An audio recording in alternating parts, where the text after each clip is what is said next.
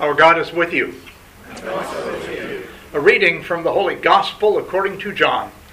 Glory to you, Lord. Jesus had to pass through Samaria. He stopped at Sychar, a town in Samaria near the tract of land Jacob had given to his son Joseph, and Jacob's well was there. Jesus, weary from the journey, came and sat by the well. It was around noon. When a Samaritan woman came to draw water, Jesus said to her, "Give me a drink." The disciples had gone off to the town to buy provisions. The Samaritan woman replied, "You are a Jew.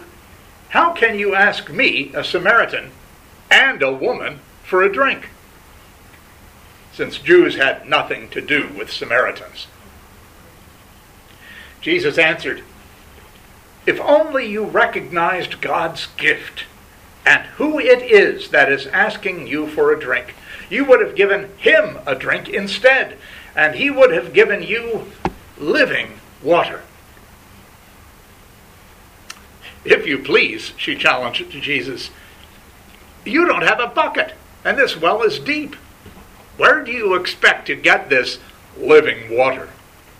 Surely you don't pretend to be greater than our ancestors, Leah and Rachel and Jacob, who gave us this well and drank from it with their descendants and flocks." Jesus replied, "Everyone who drinks this water will be thirsty again. But those who drink the water I give will never be thirsty. No, the water I give will become fountains within them, springing up to provide eternal life." The woman said to Jesus, "Give me this water so that I won't grow thirsty and have to keep coming all the way here to draw water." Jesus said to her, "Go call your husband and then come back here." "I don't have a husband," replied the woman. "You're right. You don't have a husband," Jesus exclaimed. "The fact is, you've had 5, and the man you're living with now is not your husband, so what you've said is quite true." "I can see you are a prophet," answered the woman. "Our ancestors worshipped on this mountain, but you people claim that Jerusalem is the place where God ought to be worshipped." Jesus told her, "Believe me, the hour is coming when you will worship Abba God neither on this mountain nor in Jerusalem. You people worship what you don't understand.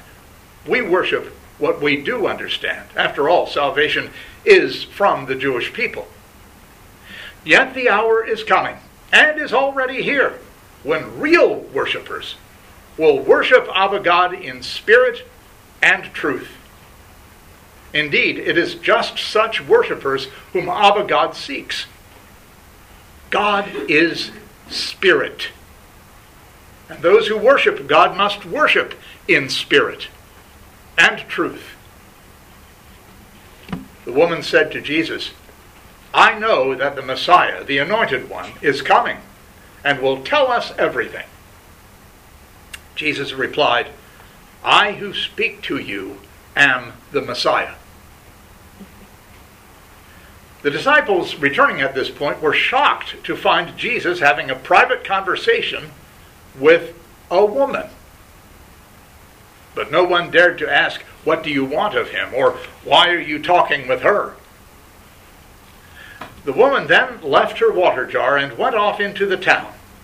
She said to the people, "Come and see someone who told me everything I've ever done. Could this be the Messiah?" At that, everyone set out from town to meet Jesus. Meanwhile, the disciples were urging Jesus, "Rabbi, eat something." But Jesus told them, "I have food to eat that you know nothing about." At this, the disciples said to one another, "Do you think someone has brought him something to eat?" Jesus explained to them, Doing the will of the one who sent me and bringing this work to completion is my food. Don't you have a saying, 4 months more and it will be harvest time? I tell you, open your eyes and look at the fields. They're ripe and ready for harvest. Reapers are already collecting their wages.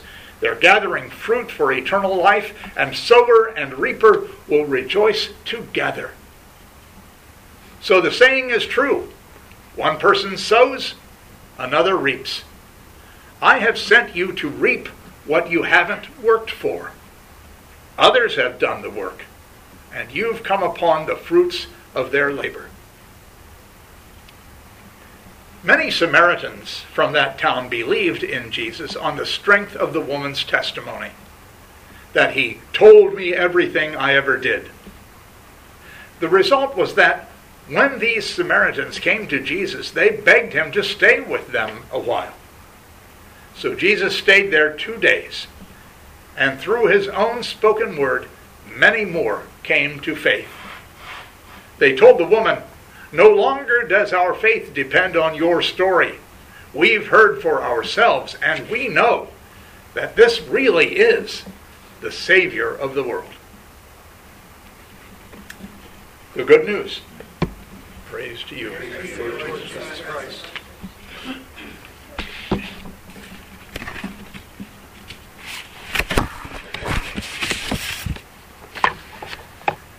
Why was there such an ugly divide between Jews and Samaritans? I ask that question with sadness as I ponder how divided our world is now, particularly our own country. Red states versus blue states, talk among political extremists about civil war or having some kind of national divorce, increasing intolerance of transgender folks or immigrants. The nastiness between Jews and Samaritans of biblical times has plenty of modern-day parallels. Jesus' fellow Jews rarely put Samaritans in a positive light. Our passage today says, Jews have nothing to do with Samaritans. Luke has a couple of stories about virtuous Samaritans, but they are presented in a way that suggests that finding goodness among those people was surprising. To fully appreciate the Samaritan woman at the well story, let's look at the history of that rift.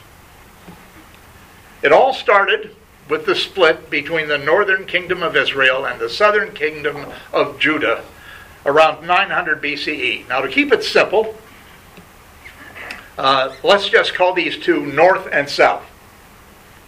Tribes of the north tried to compete with south, where Jerusalem had built the great temple. North had the holy mountain as their place of worship, their temple as it were, and their own royal line to rival that of David. So, while south was more David-centered, north had its identity more in the patriarchs, Abraham, Isaac, and Jacob. North founded its own capital city that they named Samaria, and the whole region became known as Samaria. You're aware, of course, of the Babylonian exile that took place in the 6th century BCE, when south, Jerusalem, was tragically defeated, the temple destroyed, and its inhabitants were forcibly relocated to Babylon.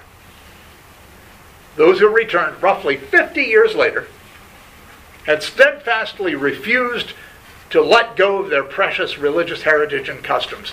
No intermarriage for them, no worshiping of the false gods of Babylon. They saw themselves as the pure, faithful remnant who would honor their God and rebuild Jerusalem and the temple. The history lesson's almost done. Hang in here with me. Now, north, that is Samaria, had experienced a similar exile a couple of centuries earlier when it was defeated in war with Assyria. Much of its population had been taken away, and the conquerors repopulated the land with foreigners. Now, unlike what happened to south, Jerusalem, when they were exiled, the Samaritans, north, were said to have intermarried and watered down their religion by taking on the customs of the new population. The righteous Jews of the south looked down their noses at the Samaritans, seeing them as half-breeds, no better than Gentiles, who had no respect for the ancestors they claimed to honor, and certainly no regard for the law of Moses. Corrupt religion, infidelity to God, tainted bloodlines, that's how South looked at North, how Jerusalem characterized Samaria. And they wanted nothing to do with them. And the resentment was mutual. That's the ugly background for the fictional story we commonly call the Samaritan woman at the well. John the Evangelist constructs this tale to deliberately place Jesus in the middle of that ancient divide. And in doing so, John presents Jesus as the pathway to the remarkable awakening the woman had. She woke up. She became woke because she learned through Jesus to let old resentments and old prejudices and grudges just die. Let them die. We all need to do that. Death leads to awakening. But it isn't just our bodies that must die. Old divisions between us must die too. If we want to be truly awake, if we want to have a resurrected life, if Lent is to have any meaning at all. Today's gospel story is best thought of as an allegory. The woman is a symbolic character. She represents all of Samaria. It is a dialogue not with a woman, but with a region that needed special outreach. Samaria, a place that for far too long was ignored and disdained. It starts off with Jesus asking the woman for a drink. "You are a Jew," she says. "How can you ask me, a Samaritan and a woman, for a drink?" Cups and utensils from Samaritans were considered unclean. You can't take a drink from one of them. And John didn't have to explain the scandal associated with a rabbi talking to a woman in public. But the story features one Jew, Jesus, who broke those seemingly impenetrable barriers. That is what transformational people do. They break some rules. You have to break some rules. They make old, unjust ways die, so that new awakenings can happen. Then John's Jesus spoke of water in a highly symbolic way. We always think of baptism, don't we, when we hear water mentioned in the Scriptures? But it's different here. Jesus offers living water, which the late Bishop John Spong said is a synonym for the Spirit that binds human life together. Living water is a synonym for the Spirit that binds human life together. It defeats all that divisiveness. John's Jesus offers water, Spirit, that washes away the absurd boundaries that separate Jew from Samaritan, black from white, male from female, gay from straight, rich from poor, liberal from conservative. Living water is the Spirit that unites, that heals divisions and destroys barriers. And Jesus is offering it. Living means that it moves, it flows, it bubbles up, it gurgles, it splashes, it sprays. It is stirred, it is not stagnant. It changes things. It is active and creative and healing and dynamic. It is the water of the Spirit that flows even out of rock. Strike the rock, God told Moses in today's first reading, and the water will flow from it for the people to drink. And so it did, the story says. And it shut them up. The griping and complaining in the desert stopped, and the rift between Moses and the Israelites was gone. Living water does that. Living water, the Spirit that binds human life together, was what Jesus was offering. And just as it had power in Moses' day, it had the ability to transform hearts in New Testament times and beyond.